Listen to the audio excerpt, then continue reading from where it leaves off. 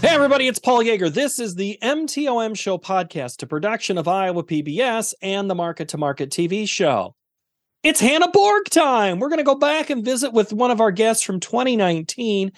Hannah was just finishing up her time at the University of Nebraska-Lincoln and was about to head home to the farm in northeast Nebraska. She's gone there. She's done what she thought she did. But getting to where she's at today in 2023, well, that journey is what our story is going to be today. I thank Hannah a ton for her meeting with us back in 2019 and then also going through a whole bunch of hoops to get together for the video that we had today. So I thank her for that. And she calls it a splendid isolation, to use a PBS Ken Burns title. We don't fully explain it. We just kind of glance over. But at the end, when we got done recording, Hannah said, I really feel that that's what it is. I'm in a splendid isolation. And I know many of you who are out on the farm think of, maybe you don't think of what you do as that, but it is. You enjoy what you do, just like I do. And I enjoy that you are listening and watching this episode. If you have any feedback for me, send me an email at paul.yeager@iowapbs.org. Like, rate, review, share.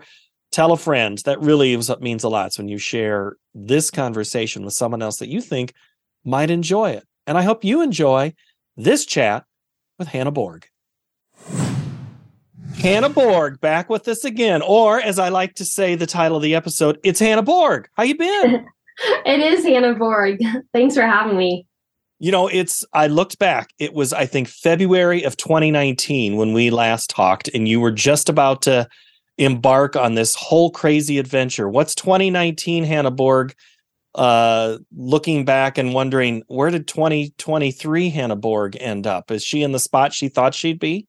Yeah, 2019 Hannah had no idea what she was in for. So some context, at that time, I was a senior in college, and all I knew was that I was going home to the farm to raise chickens. So we got our first placement of chickens, 60,000 of them, the Tuesday of my senior year finals week.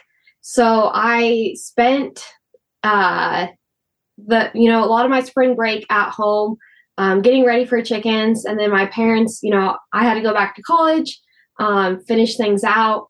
And it was really chaotic, finishing senior year and then also being stressed about, getting the chicken barns ready because it was new construction. We got chickens that Tuesday, and I think my body crashed. I got so sick, and I was supposed to have a final on Wednesday. I ended up going to the doctor.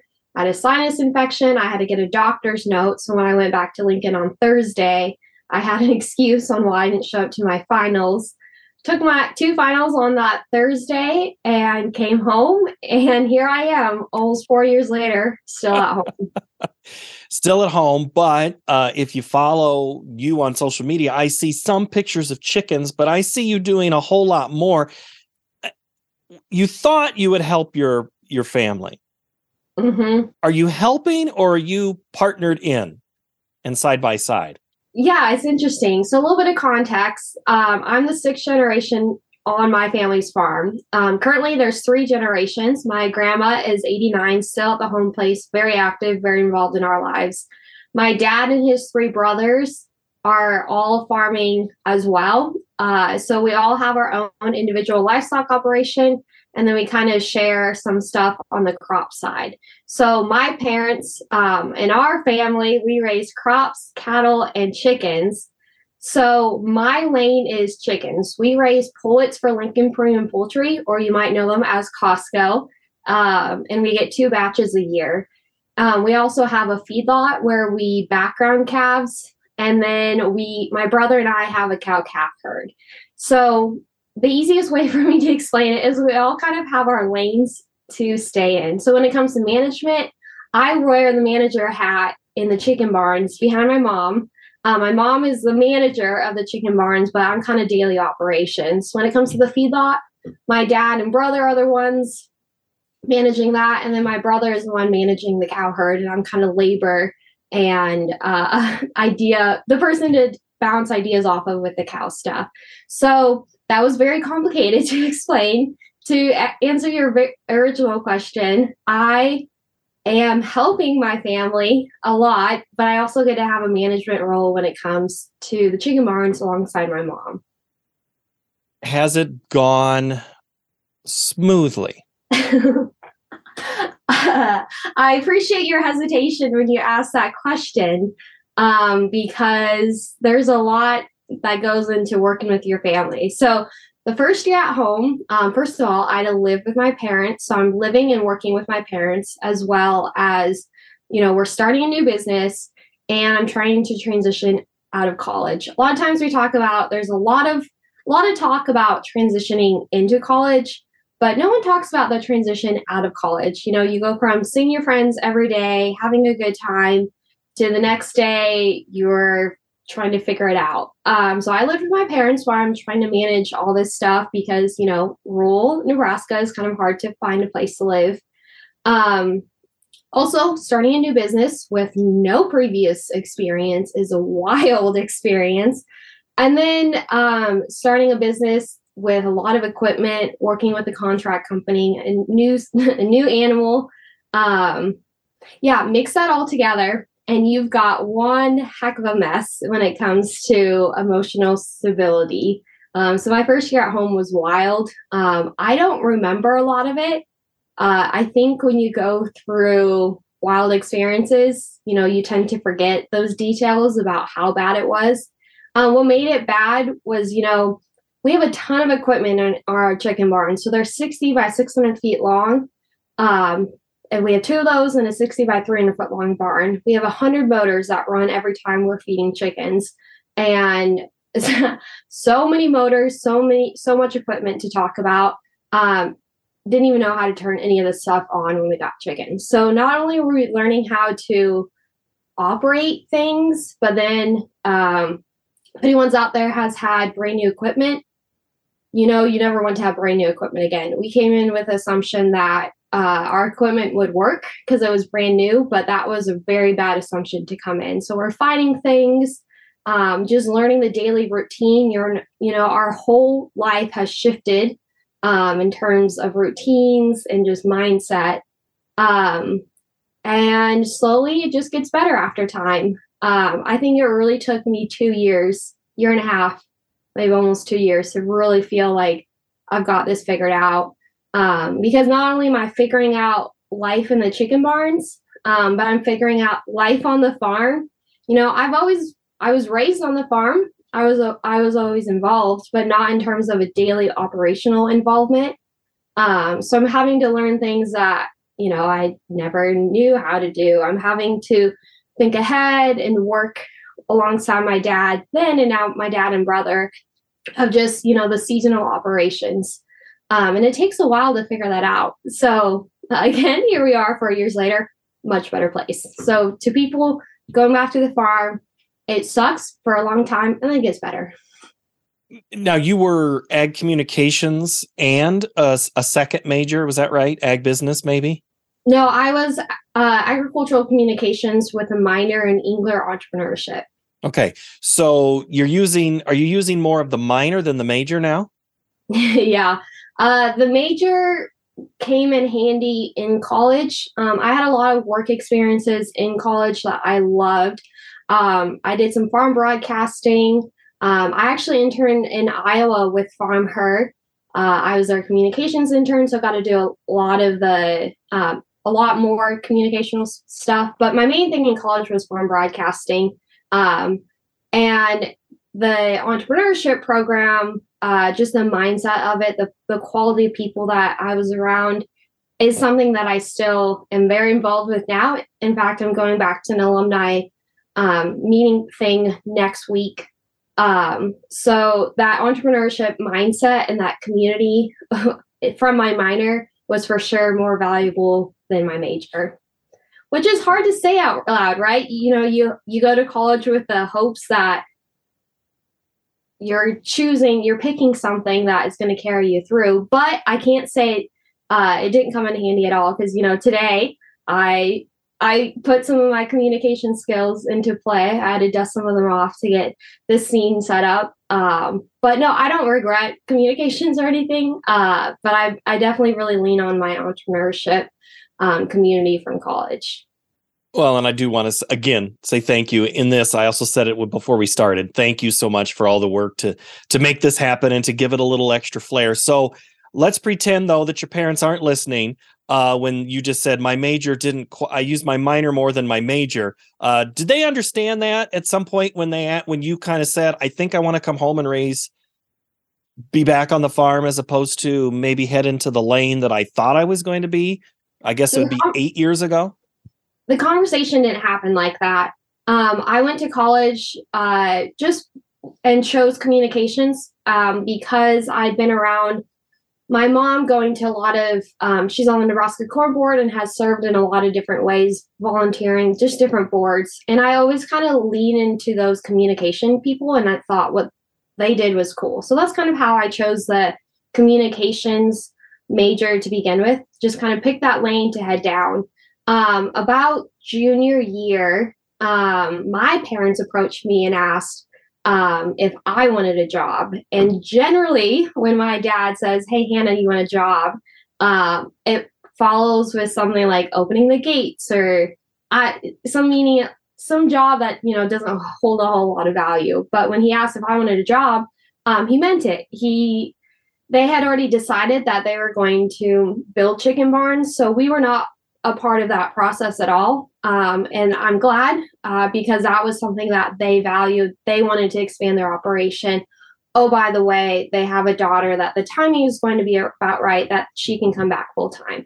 So they had to hire someone full time, whether or not it was their daughter. But I always had a dream that I would maybe go back to the farm somehow, some way. But before chickens, it was not feasible.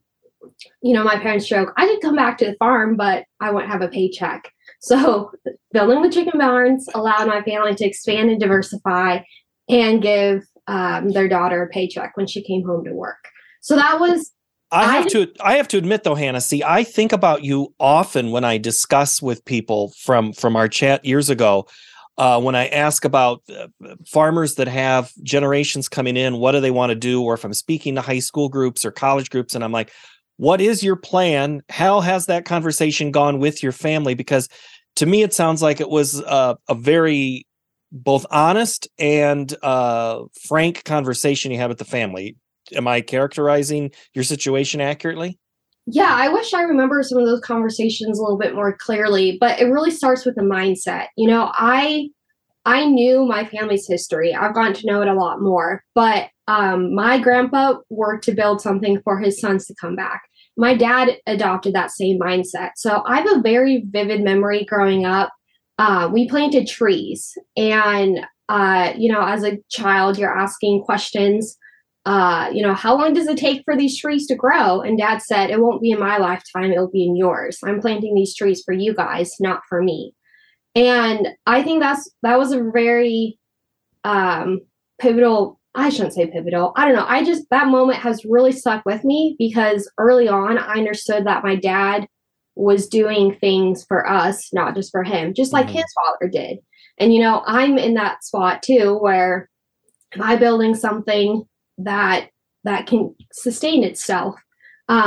So I encourage people, when I hear people talk about they want their kids to come back home, those decisions, those actions start way, way, way long before the actual action of that daughter or son stepping back on the farm. Yeah.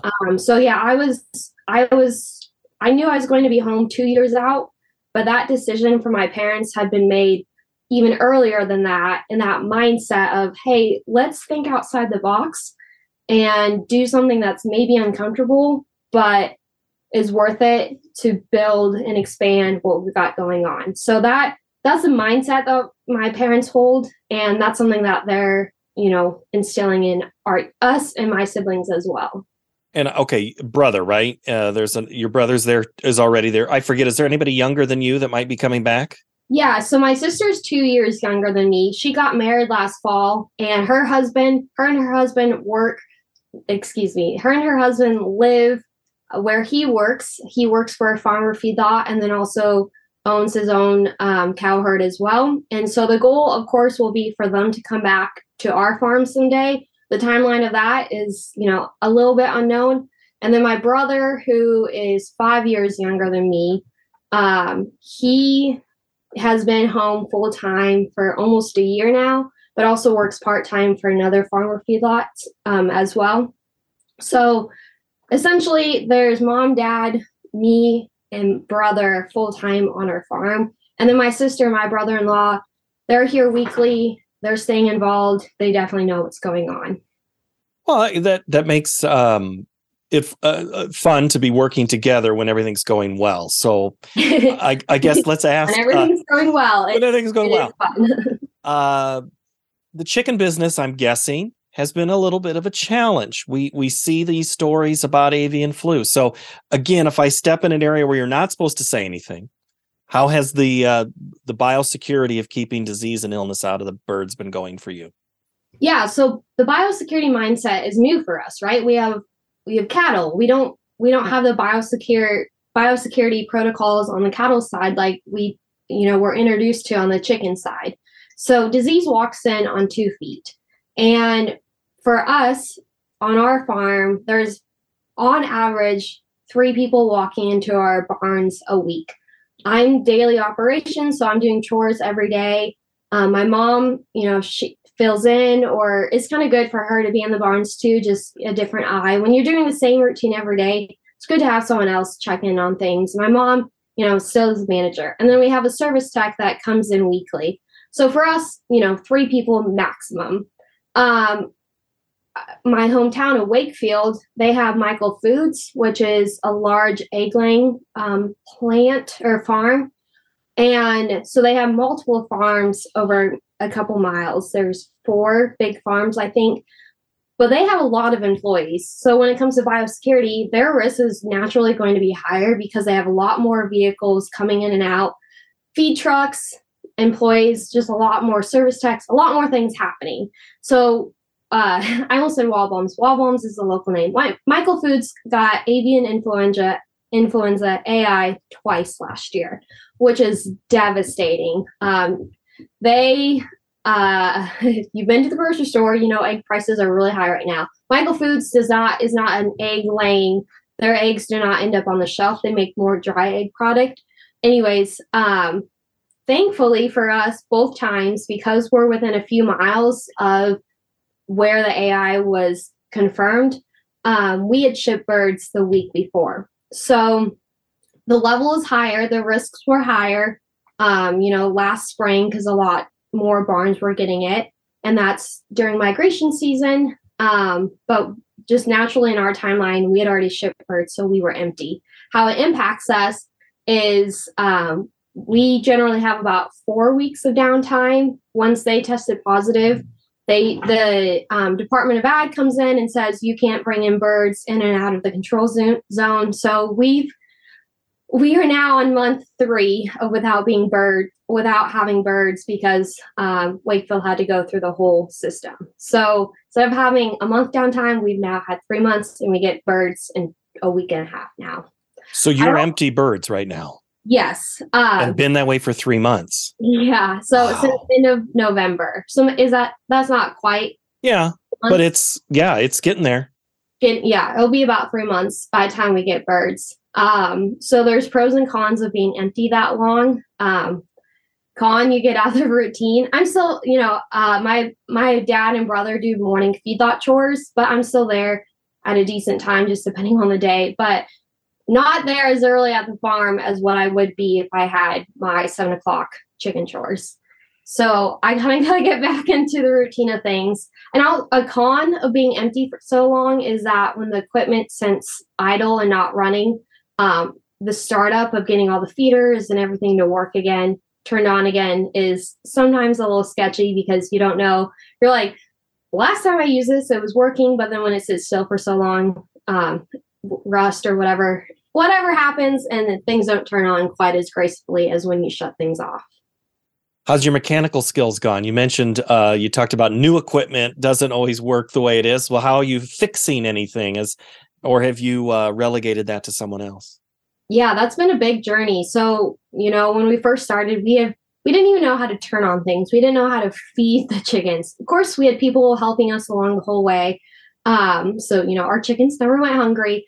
But over the years, we have become pretty proficient. So I can fix a lot of things. Sometimes it's above my head, and I have to call in my dad. We also have a service tech that we have a really great relationship with. But I'm to the point where I can diagnose a lot of issues. Early on, when I'm talking to my service tech, he would say something, and I would have absolutely no idea what he's even talking about. But now I know like how the barns work, the systems. I know what I'm looking for if something's not working correctly. So my diagnose skills are A plus. My mechanical skills vary on what exactly is wrong. Each situation is different for you. Correct. Okay. And it's kind of fun. Like I never want anything to break down, but if something breaks down and it's broken down before and I fix it, I get a little excited because it's like, heck yes, I can solve this issue on my own without having to call my dad or service tech. So those small wins definitely be a little bit bigger because Hannah 4 years ago didn't even know an ounce of what she's doing now. Not to be talking in third person, but I've learned a lot. Well, okay, so that's on the mechanical side, and you talked a little bit about the AI or the avian flu. When you said USDA came in and said you can't do certain things, are they telling you now that protocols are going to be different, or is who you buy from different? Have you had to make any changes that way, given that there's been positives around you, other than you've just gone longer time between having birds? So the cool thing about being a contract grower is all that decision making is taken off of your plate. There's some cons of being a contract grower because as farmers, we're used to making our own decisions, having complete control over everything we do. Now, since we're working with LPP, they're the ones that are making those decisions for us. So those conversations we are not involved in. We are just told by our service tech what we do. We kind of get our marching orders from our service tech. So he's the one like, this is when the birds are coming. This is what's happening. So in terms of any of that administration stuff and those conversations, I have no idea what things change, how they change, because we're not involved in those conversations. Okay. All right. Just curious. That's just, we report on it. And yes, the story, in fact, we just talked about it on the show last week, talking about the egg prices on an inflation. It's like, well, we've been telling you about, this audience of Market to Market, they're fully aware of what's going on with chickens and eggs and turkeys and things like that. So, okay. 4-year Hannah, I see in your feed, you can't quite shake the camera and the communications things. What have you been doing media-wise on that communication side of your major? Yeah. So I come from let me back up. I love my family's history. So I'll promise I'll tie it into current day, what I'm doing with my camera. Throughout college, when I visited my grandma, I became more aware of all the history books that she had, all the photographs. And as time went on, I realized I have such a gift that has been given to me in terms of knowledge about anything I want to know about my family. There's photos of everything and a lot of stories written down. And so that got my wheels spinning, right? I'm a communications major. I just naturally think in terms of storytelling. And I picked up a camera originally, just my phone to just simply document what's going on the farm and printing the photos because I have 100 years plus of history photographed and detailed and documented. And I'm not going to let that tradition stop. So I'm going to carry that tradition on for my family. Over the years, I've learned that I really enjoy photographing other people as well. I'm not very good at talking about it because I just simply started it for myself. And then, I have friends or family ask if, I could do photos for them. And then I find a mentor, she's helping me, and I'm now shooting weddings every once in a while. My goal with photography is to, more so photograph more farm families working.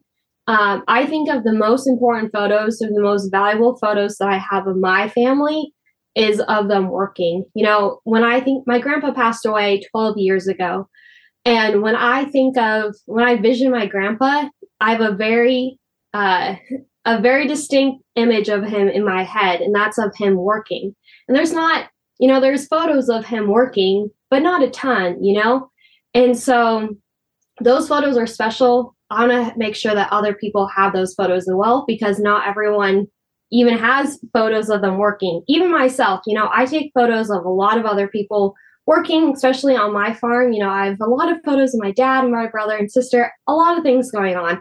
I don't have a lot of photos of myself working.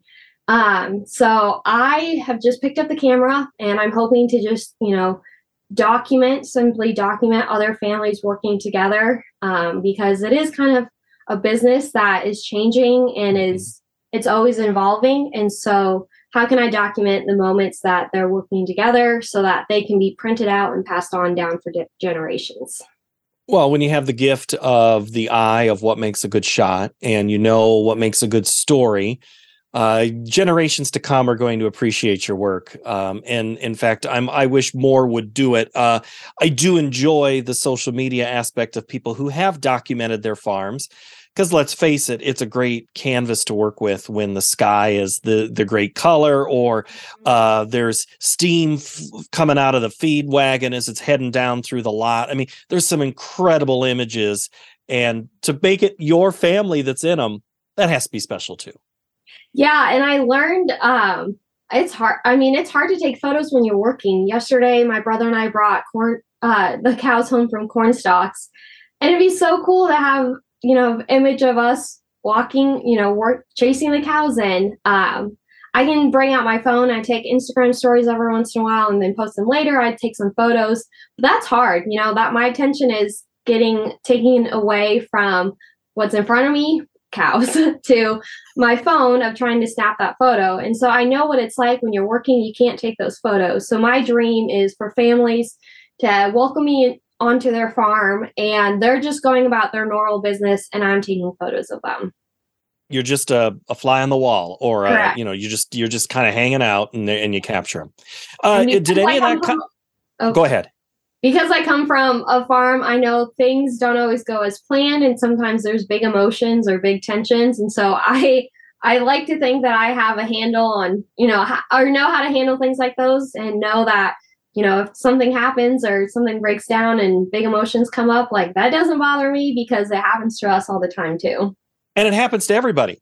You have to remind that farmer that you're not the only one that had a breakdown. You're not the only one where something didn't go right. In fact, if nothing went wrong, then you're really who are you? How is that possible? This isn't Hollywood. Yeah, exactly. And I try to, it sounds silly, but I try to glamorize our work. There's a splendid isolation to what we do. You know, we're on the farm every day, working, big emotions sometimes, big decisions to make. But even in the small moments, like, sometimes those moments aren't fun. So I kind of glamorize what we do in my own eyes, and like, what's the best way to take this photo? How can I tell the story? Because washing water tanks is not fun, but it's kind of fun to be washing water tanks with all the cows looking at you behind you. So it's like, that would make a great photo. So I just glamorize my everyday life as best as I can and picture it in my head. And I want to do the same for others, but with a camera in my hand. Mm-hmm. Well, and I know that some of the farmers that we have gone and visited with and like ridden along with, and sometimes they'll be like, don't show me. But I know that there's people in their family that want them to be seen. And I can speak from a very personal standpoint of, I do have images of my father harvesting, and I don't have any of him planting, in the sense of video that I've shot for Market to Market. And just recently, some of that video showed up, and the guy that farms our land texted me during the show and says, I recognize that combine. And so it was fun to have that flashback now that he's gone, and a few of us can share in those. So keep doing what you're doing, Hannah. That's all. I'm going to leave it at that.